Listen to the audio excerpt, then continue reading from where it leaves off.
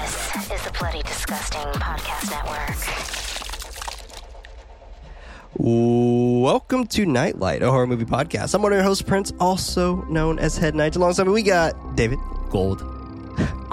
I like gold. Also known as Nightly. Other in there, we got Freddie. Always keeping it spoopy. Always and forever, also known as Nighty Nights. We are a group of knights with an absolute love for film and a passion for horror. This is a podcast that takes a different horror film to break down, discuss the ultimate question: why horror? So hit the lights, sit back, and let the darkness envelope you. You can support the show over at patreon.com/goodnightlife. That's not what they would. Okay. By pledging on Patreon, you have access to the show ad-free and as early as Monday with a post-show. If you don't have any bucks to toss, don't worry. An episode is released every Friday on most podcast services around the world.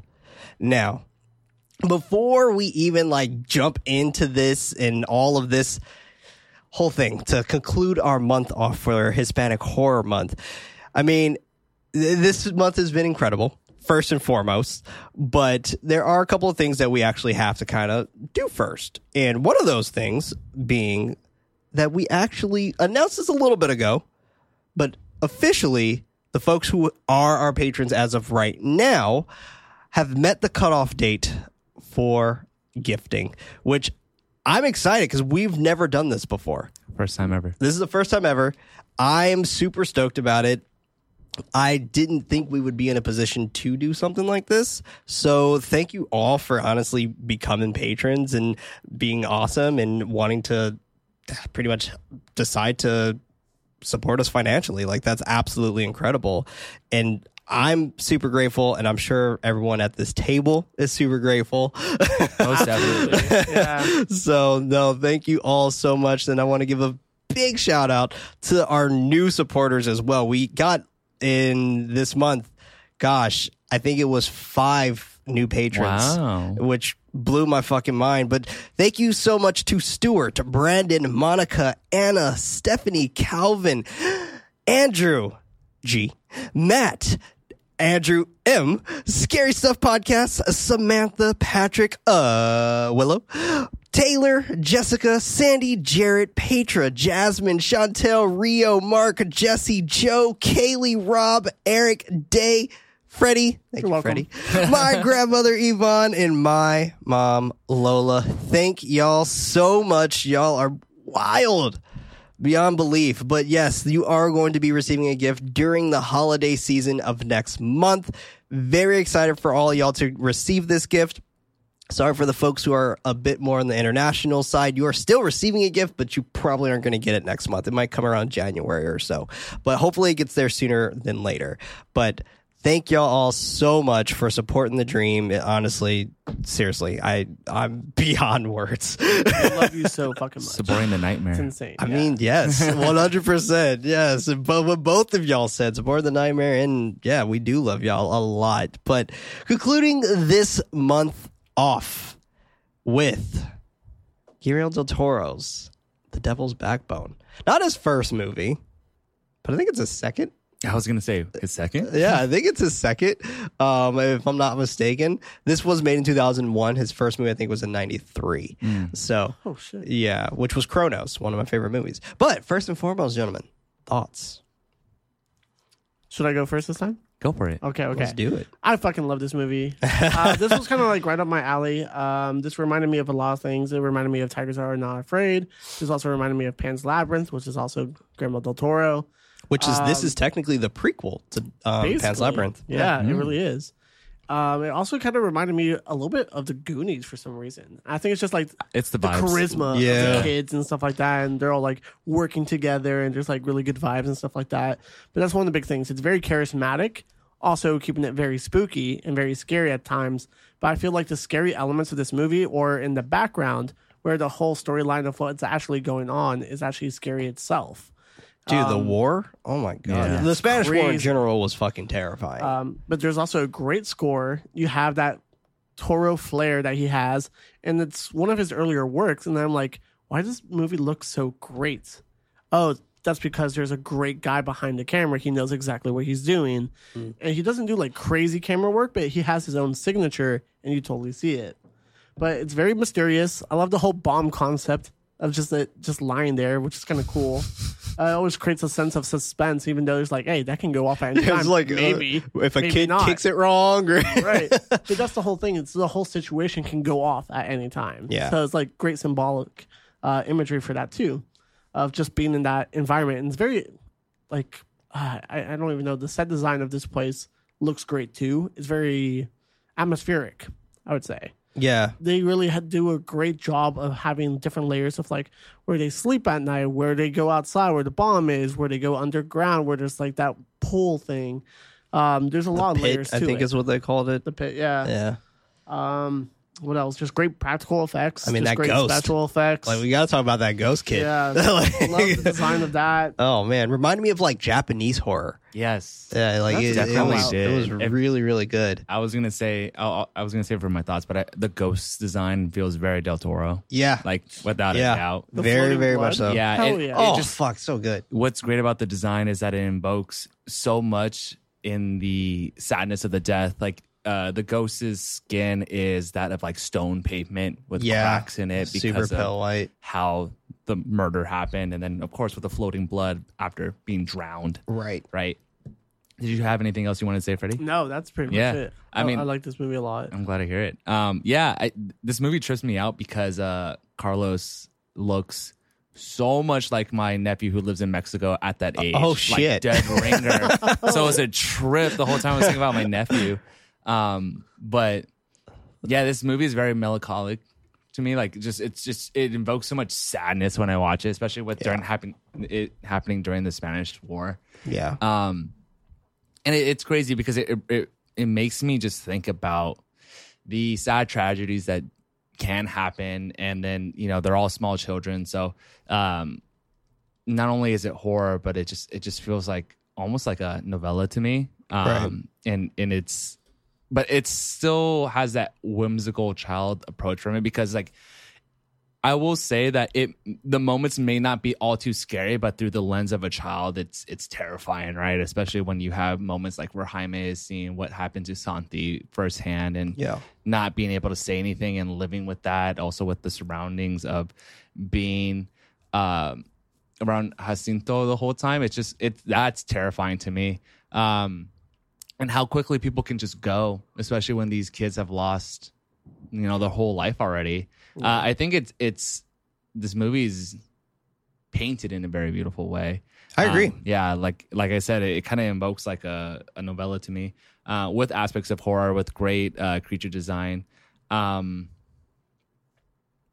feel like I wanted more. I think because I was really starting to get into it towards the end, and the climax is quick, and then you have the ending, and I think what I would love to see from this is maybe a sequel. But I don't think there's much you can do after leaving the orphanage, right? I think I'm more curious about the kid's fate. But overall, I think it's a beautiful told story. Yeah. Have you seen Pan's Labyrinth? I have not. So it's not a sequel technically directly to this. It's kind of what Del Toro explains it as. Like it's the sister. Got it. Pretty much of it, to where it's still surrounding the Spanish Civil War, which I think was like a 3-year war or something like that. But it's still surrounding that particular aspect of the war, but it's from the Republican side versus the I think they call themselves the Rojos. So I'm like trying to dig real deep back into European history in high school right now. But like that's where initially all of that kind of concept came from. And we actually had to watch this movie in European history class. Oh, wow. And we also watched Pan's Labyrinth as well, because it just came out around that time. So it was super fascinating kind of seeing it in the perspective of this director. Now, real quick before we jump into it, I did ask you both a particular question prior to this. And this is something we can also kind of go more in depth on inside the post show. I don't want to spend too much time on it. But the question I do have is, how do you feel with Del Toro's history, Del Toro being from Guadalajara, Mexico, mainly casting and doing films that are kind of predominantly white, where he has his films either in Spain or America kind of thing. So What are your guys' thoughts on that? Both of you being from Hispanic descent. I'm just curious. It's an interesting question because I think those that are from Latin culture can kind of come to a quick consensus with this. And I'm not too familiar with many Del Toro films. I've seen just only a couple. Yeah. But so for context, I am a passing white Latino American. And I think in our culture, there is history of putting lighter skinned Hispanics on a pedestal, right? Right. It has in our culture in the past, it's been deemed as, I guess, more beautiful, or like there are like, it's tough to say because I am of lighter complexion, so it makes me a little uncomfortable speaking on these aspects sometimes. But Sure. Through other Latinos that I know, our culture has a way of like jokingly making fun of like those on darker complexion side, or there are certain phrases for those that are lighter skin or darker skin. And I think overall what I'm trying to say is for many, many years, the culture has seen, from what I perceive, lighter skin to be more attractive or more wanted, right? And through that, I could see Del Toro being conditioned in a way to put those people on screen more than being having a platform where he can put people of color on screen, because it is a very important topic that these are windows for those areas of opportunity for people of color to shine, where because lighter skin or whiter people take up that place, right? Yeah. It's tough because in this film, like, you have a lot of white people, but I don't know the actors themselves. Like, it's tough because you're talking about race and ethnicity, right? Right. You can be white, but you can be Latino. You could be Hispanic. You can still be of Spanish descent or Hispanic descent, whatever you would like to label it as. But when you speak on ethnicity, it's tough because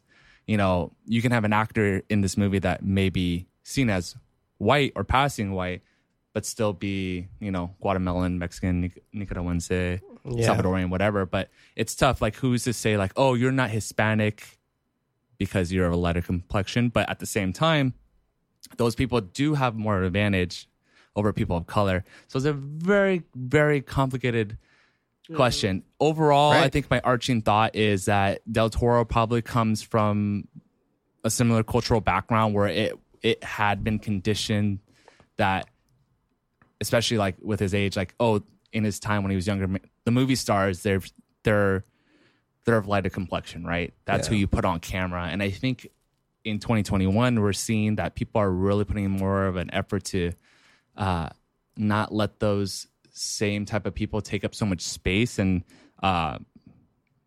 make the platform a lot more equal for those of different backgrounds and cultures, and especially where they have more of an opportunity to shine. It's tough, though. I'm curious to hear Freddie's thought, because as someone that is, bi-ethnic, but also passing white, it's very uncomfortable for me to talk about sometimes, because it almost feels like I'm not worthy to speak on it. But I think it's important to talk about. I can understand I'm that. on the same page as David. Just because, I also like, and the big thing is like, oh, it was weird. Like, someone's like, oh, Freddie, you're a person of color. I'm like, no, like, I'm not, but I am. But Right. But same thing. Like, It's tough. I go by passing of like, I look white 100%. Right. Yeah. But like at the same time, like, oh, people will come up to me and just assume I speak Spanish. I'm like, oh, how do you know? It's like, it blows my mind. I like, it's confusing for me, for my own identity. And I think it's when we watched, or when I first saw La Llorona for the first time before we did it on the podcast, I dove really deep into like my heritage, History, my culture, my history, everything. I was just like, I was like, oh, did this really happen? I need to do more research. I hit up my sister. My sister's always on it. So she gave me all like the articles, the research. I was like, all right, that's cool. I learned the whole history of Guatemala. I'm Guatemalan, if you guys didn't know.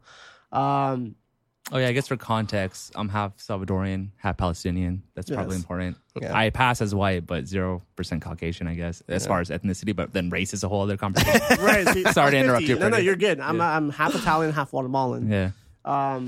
And it's very interesting for me to see that Guillermo del Toro is from Guadalajara, which I've been to, and there's so much culture there and So much culture. history I've in been general. there 3 times. I have family Yeah. there. Yeah, see, And- I've never been there, but I know how rich the history is there Yeah. and how the stories prevail. There's so much history in just Mexico itself where it's interesting that he doesn't pick that as a setting, Yeah, being someone who grew up there and it's intriguing. knowing so much stuff around there, and he picks Spain, I guess. But I mean, and there's it's a I don't want anyone to think like there's anything wrong with that. Like he can show whatever he wants to show. Obviously it's that, still but a topic to be brought up. exactly And because it's just when I was researching this, a pattern. there's plenty of articles talking about this. yeah. And I didn't even know he made a Pinocchio movie, but apparently that Pinocchio movie is completely like whitewashed as well. Yeah. So it's something that I have to dive deeper myself personally to like really say something, but I don't know too much. It's But I'm more aligned with what David was talking about. yeah, Right. It makes It's perfect fair. sense. It's so tough because I think a lot of people, when it comes to these conversations, can really approach it with a black and white mentality. And I'm talking about colors versus like ambiguity, ambiguity, the ambiguity. I have my Ambiguity. retainers on, so I can say it. Instead of the gray, the shades of gray when Sure. it comes to Yeah. this, right? And The ambiguity. ambiguity. Dude, I was like, should I take my retainers out before the No, show? you're I was like, good. nah. You're good. No worries. But it's tough, right? Because you can't. I mean, you could. This can be a whole episode. We could even Yeah. talk more about it in the post show Yeah. as well. That I'll way say we this could really spend quickly. a little more time. But yeah, go for it. You can come into this conversation with emotion, but I think it's better to come in with facts, right? Yes. Because this is an easy conversation to get emotional about, rightfully so. But it's tough because, yes, Del Toro has the opportunity to uplift a lot of people that may not have light shine on them as much as they should, but that's the people putting all the weight of responsibility onto Del Toro, and who knows if he's Right. someone that wants that responsibility, right? But Right. who gets to decide? Because he is a storyteller from Guadalajara, is he just dedicated to uplifting those others, or is it his responsibility? That's a whole different conversation, and It's true. that could be a whole podcast in itself. Yeah, no, and it's very true. It's the whole thing where like the concept of Tim Burton, for example, how Tim Burton very blatantly says that he will not cast people of color in his movies. Wow. And in whether it Way be different, right, whether it be live action or stop motion, like he just blatantly was just like no, like that's just to me it's like something about like them not blending in or something. It was a very odd statement. And I hear that, and I'm like, no, that's wrong. 'Cause Right. And again, I'm not too familiar, because Freddie did bring up there's a lot of conversation about this topic with Del There is, Toro. yeah. And I don't know if Del Toro is on the same scale where he's like, I refuse, or it's like, because I think what's very important is intent. When you Yes. tell me Yeah, that, yeah. there's a clear intent of what I will say is racism. But Yes, if that's what someone- it is, quite blatantly. Yeah, and it's hard. It's hard because something like intent is not something you can put on paper or put on a metric when it comes to someone. Like, we'll never, if Del Toro says like, oh, it's something I'm not even aware that I do, Sure. the intent is not there. And some people will say, well, the ignorance is Right. a privilege in its own. Yeah.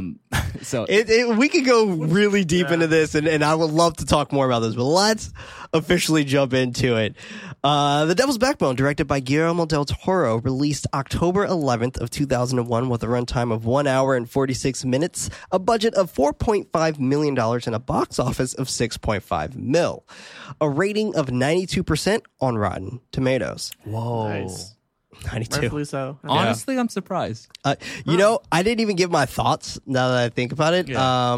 I think this movie is good, but I personally am just okay with the Yeah, movie. that's how I was going to open my thoughts. I was like, this movie was all right. for Yeah, me. like I'm I not- was okay. I'm not with the knocking movie. it, but This was my second time watching it.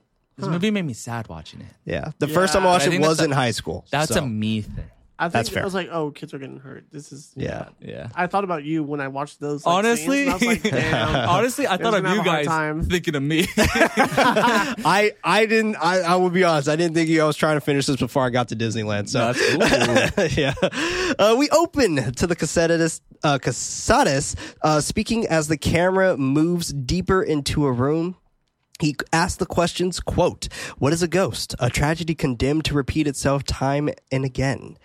Although it sounds a lot sexier in Spanish. I'm just gonna say. The dialogue in this movie, if you understand the Spanish, is like very wow. poetic. Yeah. Yeah. And I'm not going to lie, like, this movie technically is available on Amazon Prime. However, it didn't work for me, so I had to rent it, which I was fine with. But it's also available on this Spanish streaming network. That's what I signed up for. And I signed no up way. for it. That's so cool. I wasn't able to get the English subtitles for it. Oh. Yeah, mine wouldn't Weird. work. And I read that, like, it works. It just, for some reason, it didn't work with the platform I had. Oh, It weird. was very interesting. But it worked on my Apple TV app, where I can get the things, but I was in LA, so I didn't have my Apple TV app. I was really lucky because I was going to rent it. It was for $5 on iTunes. And I was like, okay, I'll buy it. And I bought it. There you go. Yeah, I yeah, got the Happy I free bought it. trial on Pantalla. yeah. Pantalla. That's what I did as well. But yeah. But cut to missiles dropping down onto the ground. The man continues, quote, "An instant of pain, perhaps," end quote. A boy's head is gashed while another is trying to assist, gasping as he covers his mouth. The boy is thrown in the water by was presumably, it makes it look like it's the other boy. He cries over the water as he watches him sink down into the bottom. And I do love how vicious this is in the beginning, where it's just like, holy shit, what's happening? But yeah, I remember.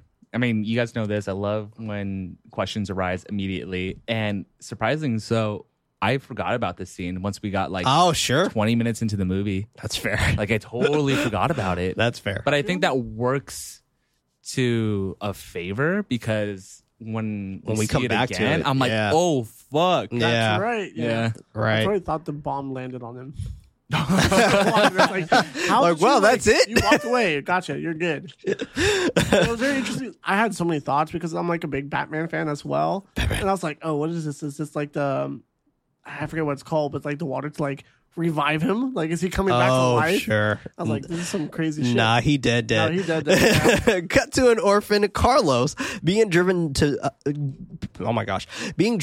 by two men, Ayala and Dominguez, on a dusty road. Ayala commenting that they're almost there. They get out of the car, the driver hiding a gun as they get out of the car. A group of men and children are pulling things off a pickup bed, one in particular watching as they enter through the large doors. Once inside the orphanage, Carlos sees the other children walking up to a dead missile in the middle of the ground. He places his hand on it while a woman approaches them, sharing that the missile is defused. He knocks on the missile as the woman I would not have done that. As the woman tells the man to follow her. Ayala tells Carlos to wait for him there and he won't be long. They continue following the woman, questions who the men were outside the orphanage. She answers that it is the caretaker and his helpers. And we learn later that the caretaker is just a complete asshole. Like, is this Juancito? Is that his name? Jacinto? Jacinto. Yeah, he's a fucking dick. While they're walking inside, a man in a suit named Dr. Casadas is watching from above before shutting the windows. I fucking love this introduction of Dr. Casadas, by the way, because we see that he's in that same location where he ends. He starts in the same location where he ends. Window. Yes. I love that. Yeah, because he's looking into the courtyard with his introduction, and then Yes. it's just assumed that it's on the other side. Right. Yeah. Wow. I love that. I love that aspect of him being in the same place where we first meet him and him ending in the place where we leave him. That's pretty amazing. much. I love that. The administrator, Carmen, asks what's going on. He tells her that that Ayala and Dominguez have arrived. And that Ayala is wounded. She sucks her teeth at that they're always in trouble. And I actually like that Carmen kind of like knows everybody. Like, she's just like, nah, I know them. Like, yeah, like she's just pretty cool with everyone. But there's an interesting like subplot in this movie with her and Jacinto. Like, oh my goodness. Pretty fucked up. It was a bit much. Yeah. He also, I don't remember this, and I think it's because my high school teacher Probably skipped it. Yeah, because I do not remember that You part were at caught off all. I guard. was just like, whoa. I was like, what the fuck was this about? I always thought they flirted, and I do not remember that at all, and I'm pretty sure that's what happened. Shout out to Mr. Woods. He also mentions that they brought another boy. This stops her working, sighing that they have enough children. She unlocks her leg brace and is ready to meet with them. Meanwhile, Carlos is picking up a slug, inspecting it. I love Carlos. Yeah. He's a I weird guess. child. He is. He's a very strange child, but what this child evokes to me is just pure innocence. Yes. That's the best That's way true. to put it. And like, I feel like that's exactly what he oozes. Just, he oozes innocence. Yep. And I love that. I like that we are meant to care about him right off the bat. Like, you look at this kid and be like, that kid's odd, but I feel like I need to protect him. Right. Like, and we get that line later from Carmen where she's like telling Casadas, like, hang out with him for a little bit. He seems timid. Yeah. Like, He's a well drawn out character. he is. You learn more and more right about from the him. bat. Yeah. And I love his arc as well. Like, I really like that. Honestly, it's going to seem interesting. He's Arnold from Hey Arnold. That's exactly who he is. I can see that. Like, he's Arnold from Hey Arnold. He just good comparison. wants to help everyone. Like, he doesn't want to seem like that kid who gets picked on or whatever. Like, he just is innocence. Yeah. Like, he's innocence and he's empathy. That's what he is. Yeah. So, That's a good point. yeah. The caretaker Juancito is hammering a stick into the ground. A boy named Jaime is watching him. Carlos puts the slug in a box, looking at the doorway where he sees the ghostly boy Santi from earlier. He turns his attention away for a moment, but when he looks back, Santi is gone. Carlos goes inside the boiler room, seeing the shadow of Santi going down the set of stairs. This looks fucking awesome. Yeah. This looks incredible. All of this really screams Del Toro to me, which is why we see the creatures all the time in his films. But like, I love that he has this kid look like this. Like, this kid looks genuinely fucking scary. Yeah. Like, he looks really scary. And I picture this as like I said earlier, like, it reminds me of the ghost of Japan. Like, I picture the, like, with the contacts in his eyes and the pale white faces. Like, it reminds me of, like, The Ring or The Grudge or And it's around the same time too, right? oh yeah, that's true as Yeah. well. Yeah, I didn't So, even think of that. There's but yeah, probably a lot of inspiration, I think. I'm sure it has to be, right. Would it be the same year, 2001, or? The Ring came out in, I mean, in 1990 sorry. in 1998. I said The Ring, but I meant to say The Grudge. But yeah. Yeah. You're right. So our post-Ring, so yeah. Right. There's probably inspiration. That's a good point to bring up too. This movie is 2001, so it's 20 years old. Still Right. looks great. Oh, The this special fucking effects. amazing. Yeah. This looks fantastic. The boys, Galvez and Owl, fucking love that his name's Owl, and I like that he doesn't talk, are standing in a doorway asking him if he's the new kid and if he has anything to eat. And they ask him if he has, like, bread or something. He shakes his head. They introduce themselves, Galvez explaining that Owl doesn't speak much. Carlos introduces himself and walks with them as they continue asking him if he has food. The reflection of Santi staring at the boys walking away. And I like that. I like that Santi is just always present, no matter what, whether they're looking or not. Like, that's He's always been there. They all thought he left, but he's always been there. exactly. And we don't really get, like, how long ago Santi died, but we can assume that it was what, a month? I think If that? a That good recent? gauge of Yeah. time would be looking at how much the missile Since the has missile like Dropped. degraded. Right. That's Yeah. true. And it didn't degrade much. Yeah, it's still rusted. Right. Yeah. Yeah. Apparently but- still ticking. Yeah, apparently still ticking, but diffused. Got to Casadas and Carmen telling Ayala and Dominguez that they can't accept another boy. Dominguez shares that Carlos is the son of their comrade who died. Ayala adding that he doesn't know yet.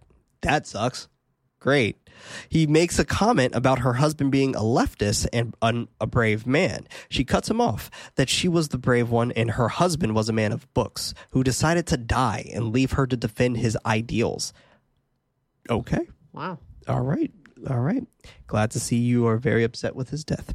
While Casadas is stitching his arm, She continues a scenario about the nationalists arriving someday, finding Rojos looking after Rojos' children. And I love the ideology of their faction and how much they lean on that. That's really, really class to me. She throws 2 gold bars on the table. Gold. Commenting that she can't keep it anymore. And they want to leave Carlos, then take the gold. And they can at least buy guns with it. Dominguez puts the gold in his bag, commenting that they can't and that they are crossing enemy lines soon. Ayala asks her to decide if the boy goes hungry, and if he goes hungry in there or if he's killed out there. Great. It's a really hard decision, right? That's Because, a tough decision. They're leaving him behind because they know he'll be better off. Right. But even though it's a shitty situation regardless. Yeah, it's a shitty situation all around. This Right. scene is very interesting because it gives off a lot of exposition of like what's going on Outside. during this time and everything. And it doesn't feel forced. It feels very genuine, like a normal conversation. Yeah, it doesn't hold your hand. Which- really, Right. even though there's a lot of exposition. There's 3 writers attached to this, with Guillermo del Toro also being one of those writers. And Guillermo del Toro has proven to be such a great writer. And this just kind of proves like he's good at telling the story. Yeah. And it kind of feels like a fairy tale in a way. Yeah. Which we kind of get more in his next movie. I'm Pan's Labyrinth. intrigued to also see what he does with this. Is nothing to do with Nightmare this Alley. movie. Not Nightmare Alley. Nightmare Alley is I can tell what that's probably going to be. But with he got Haunted Mansion. Oh, that's right. That was Forgot a about passion that. project of his that Yeah. he wanted for fucking gonna years. be That was one of the reasons why he started movies. Yeah. Yeah. And he like puts the Haunted Mansion wallpaper in all his gothic films. So like Crimson Peak, Shape of Water, stuff like that. So he wanted, like, he begged for see what he does that with movie, and now he has it. So I'm very intrigued what he's going to do with that. Wasito whistles out all the children inside of the school. Well, Galvez and Al are checking out Carlos's comics. He asked to trade his favorite marble from China or one that Al made from snot and mud. Great. I'll take the snot and mud, please. Jaime comes over, snatching the comic out of Al's hands. Carlos steps up to him, telling him that it is his. Jaime asking if he's staying. He says no, and that he came with his tutor Ayala. Jaime asks, I spelled Jamie, but I meant Jaime. Jaime asks, what is a tutor? Carlos sharing that he looks after him while his father is away. While rolling up the comic book, Jaime calls him Posh, slapping him to take the comic away from him. He pushes Jaime, and they start wrestling until Galvez stops him to look. Ayala is outside, dropping down a suitcase, leaving him at the door. Fuck. I thought of you, Prince, when I saw this scene. Because Me? we spoke about on the podcast that we used to have nightmares like this. That's true. And we're like, oh, wait. And then we were like, we're children of abandonment. That makes sense. It is so true. Carlos Yeah, I mean, because this was the scariest scene to me in the whole movie. I mean, I agree. Yeah. I agree. Because, like, at that point, like, like, okay, all hope is lost. Yeah. Like, it just feels like that. Yeah. Carlos chases after him, picking up a suitcase, chasing after them as they drive away. He goes back to his suitcase with tears falling from his face. Carmen asks for Casadas to stay with him for a bit, calling him meek, knowing that they will get along. He goes over to help Carlos with his suitcase, picking up his comic, asking him questions about it. Carmen heads back inside. Cut to Carlos and Casadas in the boiler room, fixing the handle to the suitcase. Casadas explains that there are 3 teachers left, one of them being Alma, who teaches math and reading. And then Carlos wonders if she is his girlfriend. And I was intrigued by that. I was intrigued that he wondered that it was his girlfriend, like what gave that vibe off so quickly. I think it's normal for a young boy to think. That's fair. I think if you just see 2 adults next to each other and then, Why wouldn't he say esposa? Like, why wouldn't he assume it was his wife? that's a good point. Their I mean, age, maybe? yeah, Maybe. who knows? I don't know. Intrigued. Casadas comments that she is the principal. And like he like kind of laughs, but like shrugs it off, like no, I wish, no, like I wish I was, but not really. She's the principal, but like we kind of like I'll tell her poems, like it's nothing, no, it's nothing. Carlos questions why did they leave him there, and then why can't he be with his father? Casadas tells him that he will be staying with them for a while, asking for him to be patient. Carlos is following Carmen down the hall. He drops his soap. She tells him, don't drop your soap because he has to keep that soap for a whole year. Sheesh. Oh, my God. I go through soap like, I don't know, A month. a month. Yeah, Yeah. probably a month. It's normal. Like, What if you jeez. said something weird like 3 months and we all were like, what? Like, damn, like mine's just like You a have to keep month. that for 3 months, 7 days. All right. 3 months, 7 days, 2 hours, and or he Not would be two- punished to 2 weeks of extra tasks. He picks up his soap of following her into a shared orphanage room. Did you have something, Freddie? I was Sorry. about to say, like, what, like, right, you get the 2 weeks extra chores and stuff like that. What do you do? A soap check? It's like, all right, kids, 9 months in, show your soap, You're- baby. I think it's more so like, hey, you came up to us and you're like, I lost my soap. Right. Yeah. And he's like, all right, I'm going to give you a reason to use the new soap you get. There you go. She waits. She waits at bed 12, tapping the number with her cane, letting him know that this is his bed. He asks why the bed is empty, or why the beds are empty. She answers that some boys ran away, but she doesn't advise it because it is at least a day's walk into town. And I like how she comments this because they believe Santi ran away. So that was very fascinating. She jangles the keys, taking one off to hand it to him for his locker, smiling that this isn't a prison. The bell rings and the boys come running into the room to their beds. Jaime is glaring at Carlos as he heads to his bed, noticing that he has Santi's bed. Juancito is sitting around eating with his help. They are, and I don't know what their names is. I just know one of them is named Pig. Oh, the Yeah, that's older, right. yeah. Yeah. I think- Hoodlum 1, Hoodlum 2. Yeah, they pretty much. Hoodlum 1 and Hoodlum 2. The Hoodlums. The Hoodlums. They're commenting about him being far away from the war, but he still complains. They ask what can be better. Concita quickly chiming in with Granada. And I guess this was a place, right? Like her dream to have a farm or something in Granada. They wonder why there. She tries to rub Juancito's head, sharing that they could get married and have a farm. And he's like not into this. Right. Like, very he's distant, like, very yeah. like, don't touch me. Well, I think he's trying to He's trying to act cool in front of these act cool fucking in front of his dudes. boys. Yeah, Yeah, like it's just like whatever. Like, Like, I don't give a don't fuck about touch me. affection. Like, yeah, exactly. So he's an asshole. But you got to also realize that, he grew up in the orphanage that we'll soon Right. find out, and he probably doesn't He has respond this to plan. affection all that well. He has his plan, like you said. Yeah, I don't know. Like, I think growing up in that situation through boyhood and adolescence and adulthood, like, you become cold like that. Yeah, no, as we that's see fair. with his I character. think the relationship just exists because she's there and he's there. He Exactly. doesn't truly care about her. Yeah. Oh yeah, I'm that there makes for one sense. reason only. It's like, Yeah. I'm not going to marry you. I'm not going to be in some farm. Like, don't touch Right. me. Yeah. As we see later, he very much does not give a fuck about Concita. Like he does not care about her or Conchita. She walks back into the kitchen as one of them continues their questions if they know anyone in Granada. Juancito comments that he doesn't need anyone and that he's managed fine on his own. His friend adding also without parents. They are prepping to go. Juancito remembering that Ayala and Dominguez were there for the gold. They mock him, but he knows they will. Pulling out a couple of keys so that he's going to try them all and to let them know how it goes. They still don't care, asking if he has cigarettes. He doesn't, and they are on their way. While they're leaving, Juancito lights up a cigarette. Conchita commenting that she doesn't like them. Now, this part is actually very fucking fascinating right here. Now, he's telling them all of this stuff of like, they have gold. I know they have gold. Like, we can split this, blah, blah, blah, whatever. But with him saying this, and then the whole concept of like, do you have a cigarette? He doesn't trust them. Yeah. So like, since he has this lack of trust, that shows that like, okay, I can't trust these dudes like entirely. And we see later that his premonition's correct. Interesting. I took it as like he is very Greedy. self-centered, greedy, like Freddie said. He has a cigarette, but he wants it for himself. I see that too. Yeah. I think he just needs help from them to like get the gold and get away. That's exactly Yeah. what I think. So it's They have the car.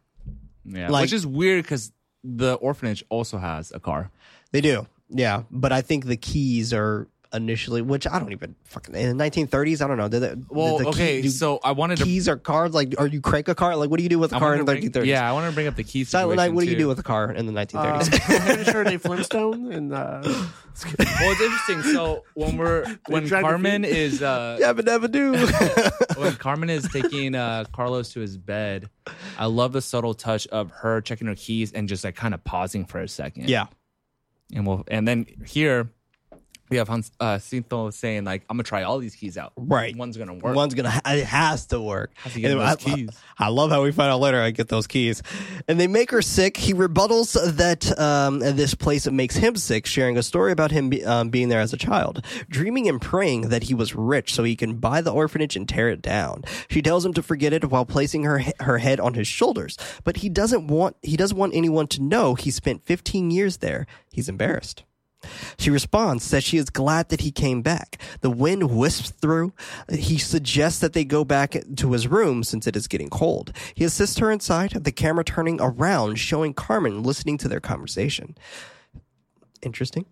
And you still let this man in. But I mean, she knows that like none of those keys work.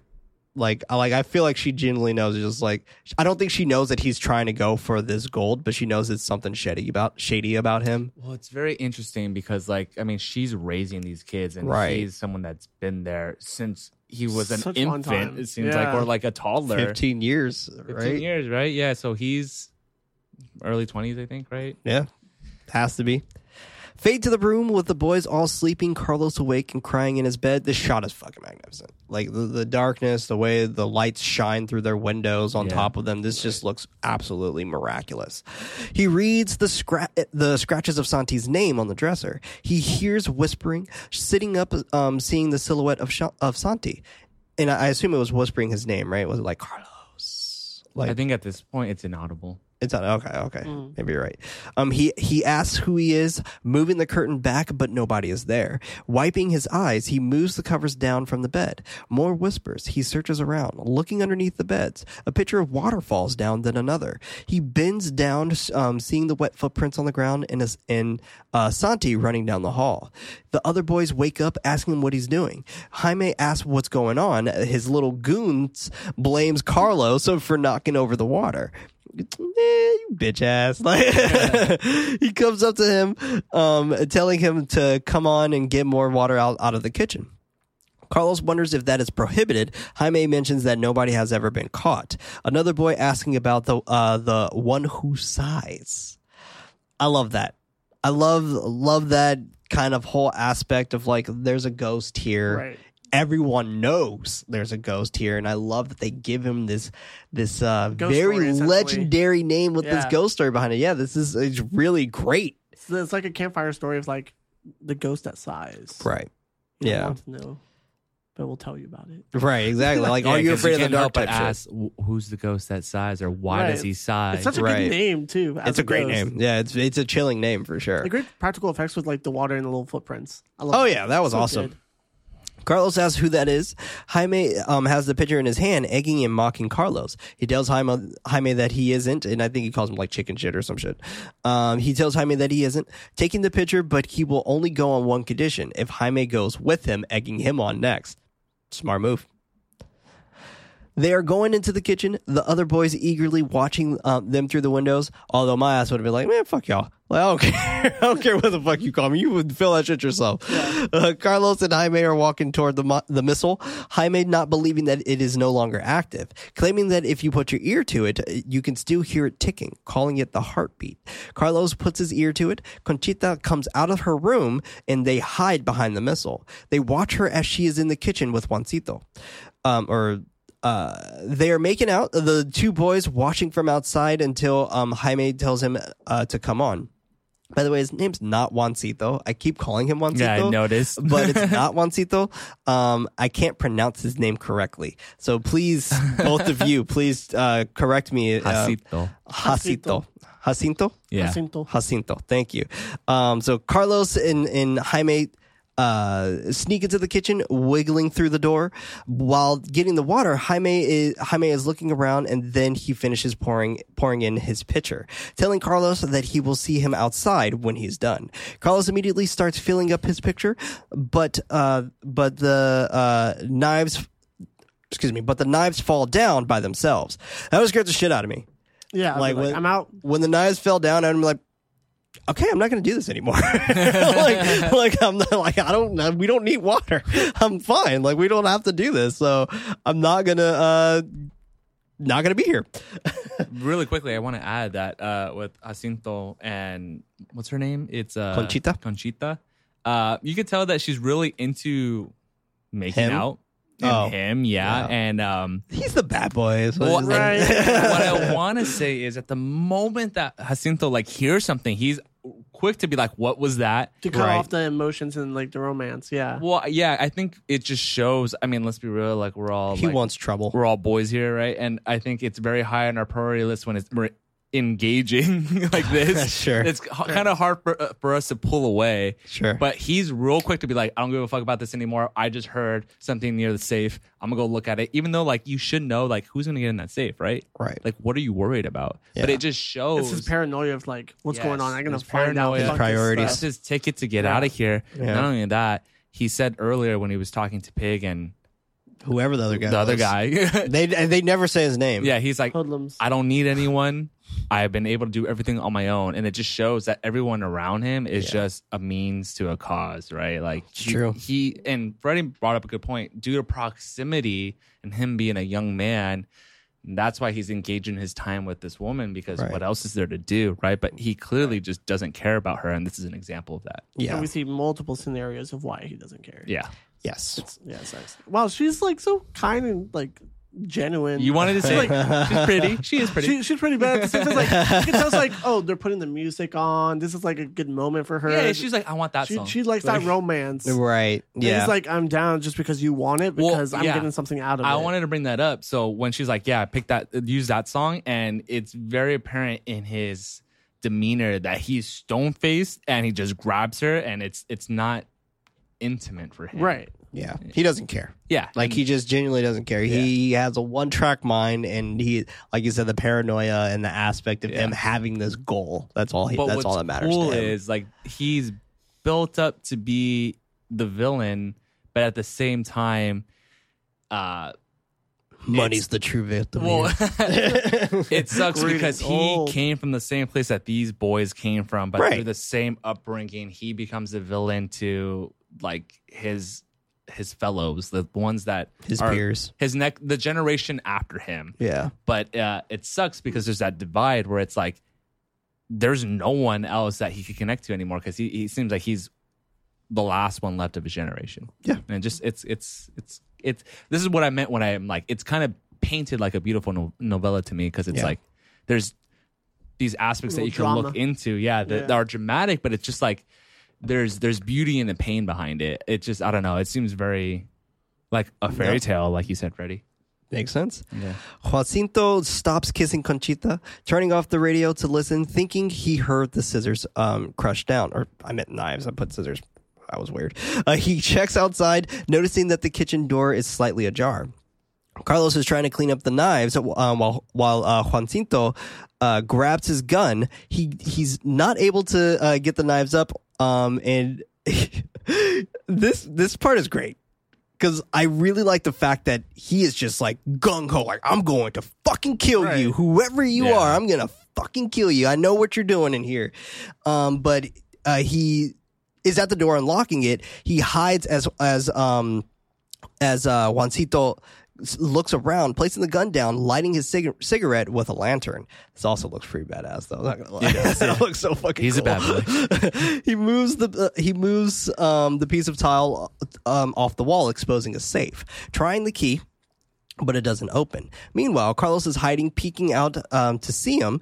Jacinto hits the safe out of frustration. A gust of wind blows out his lantern. He looks at the area of the stairs. Quick cut to him closing up the kitchen and locking it. Jaime hiding behind the missile.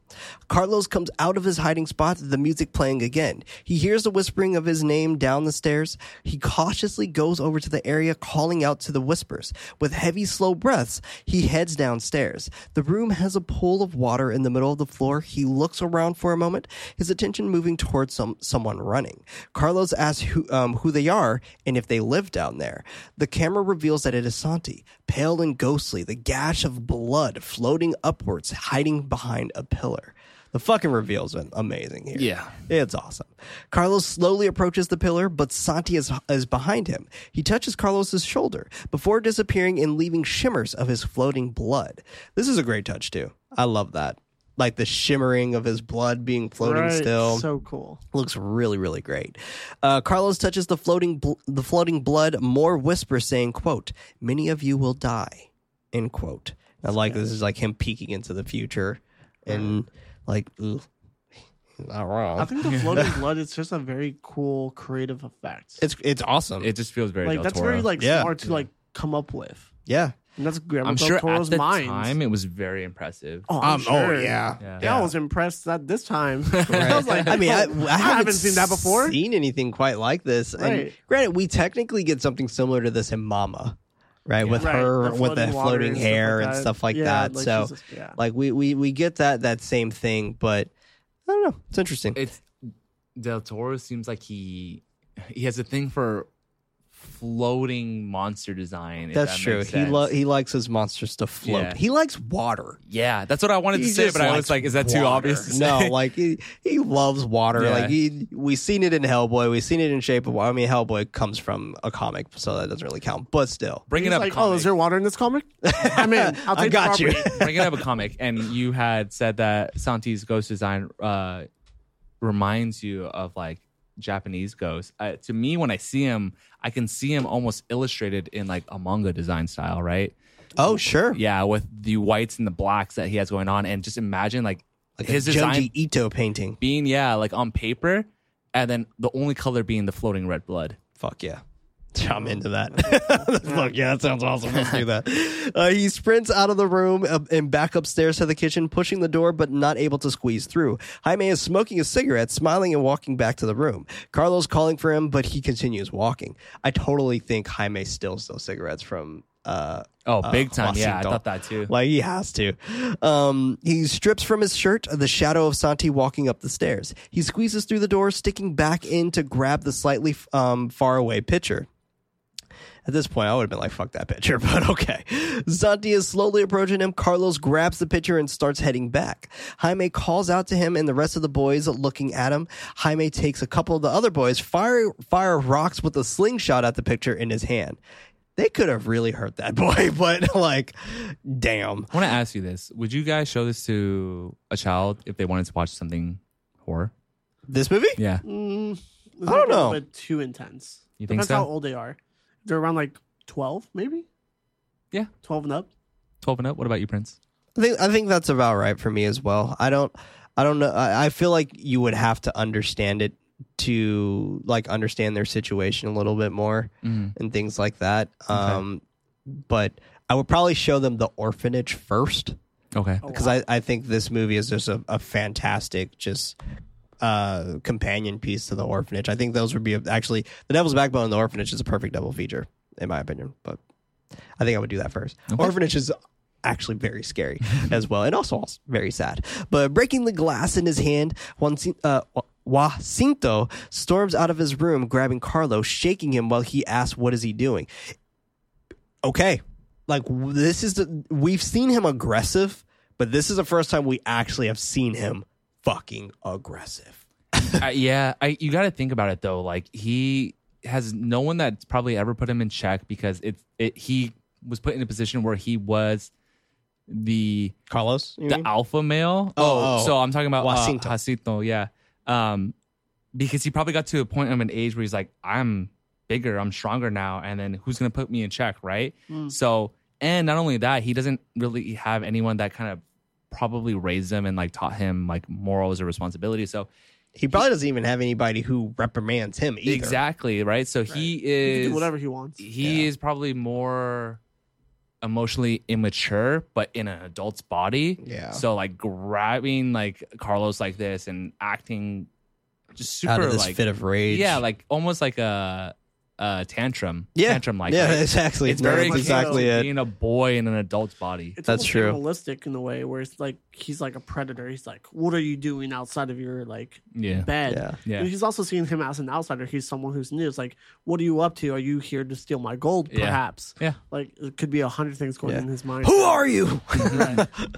Guts Casadas in his room listening to music and reading out loud, trimming his beard as he recites the words from his poem book from memory. Touching on the wall, Carmen on the other side, in bed, sitting up with a smile on her face as she listens to him. She moves the covers over, grabbing her prosthetic leg to put on. The boys are sitting in line, taking vitamins from Conchita, or I assume they're vitamins. I don't know what the hell they were.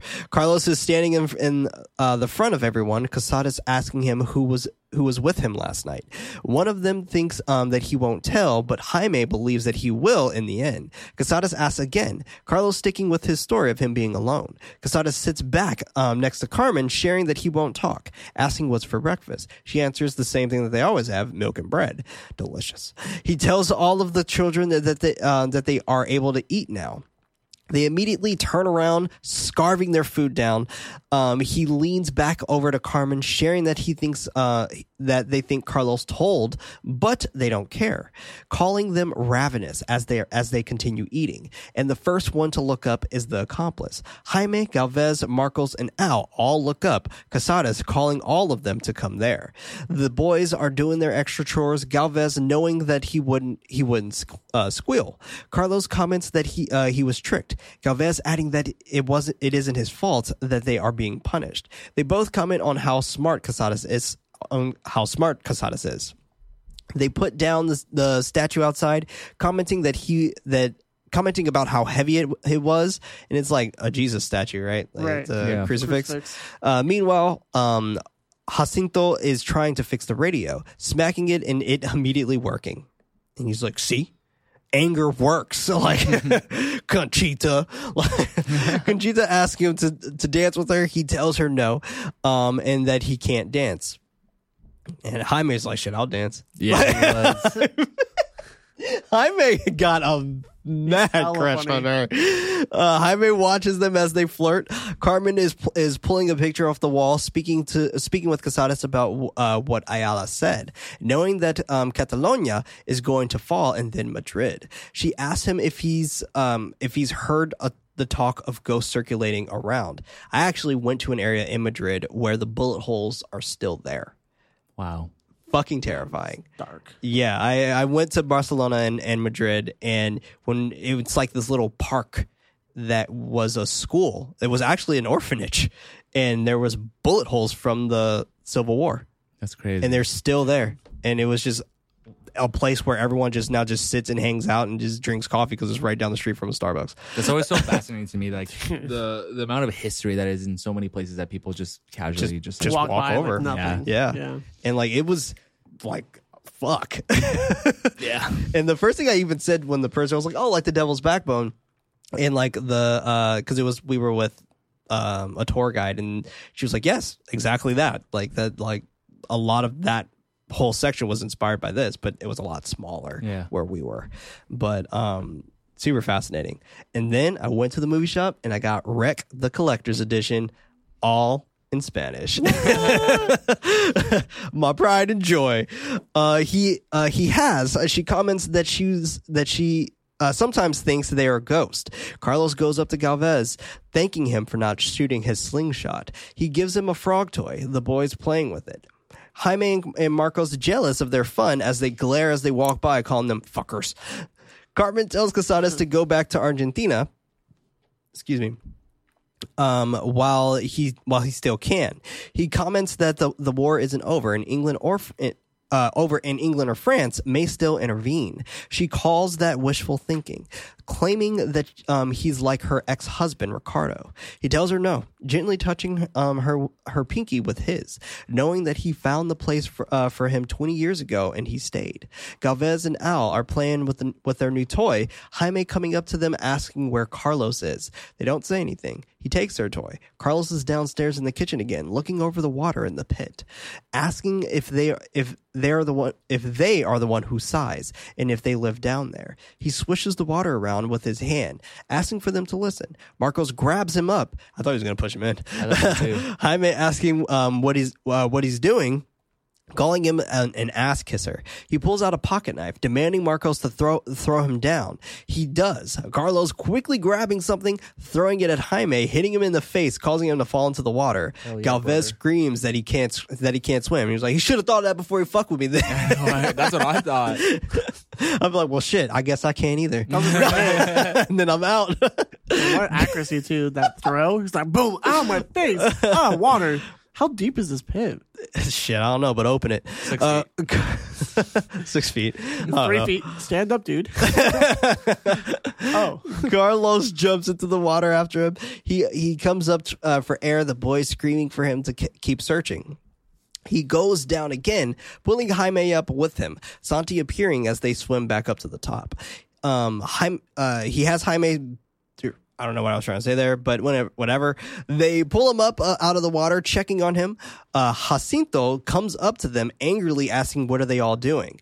Upset with Carlos for not listening to him, grabbing Jaime by his hair while he continues yelling at them for being down there. He grabs the knife, asking whose knife that is. Carlos taking the blame yet again. He rubs Carlos's hair, threatening that if anything happens to him, he's the one to get blamed. Then he slices his fucking cheek after saying that, and I would be like, ow, you contradicted yourself. He yells for all of them to get out, threatening for Carlos not to say a word about this. Cut to Carlos being worked on by Casares, cheerfully commenting about him being there for a little while and getting in trouble. He asks Carlos if he's read Monte Cristo. He shakes his head, immediately asking if he believes in ghosts.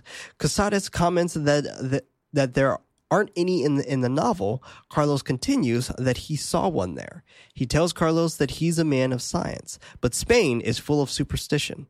He calls him to follow him as he explains. Europe being sick with fear that sickens the soul. He takes him over to a jar of babies and embryos, adding that in the town they call this the devil's backbone. He shows the exposed spine of a child. Ill. So disgusting. But wow.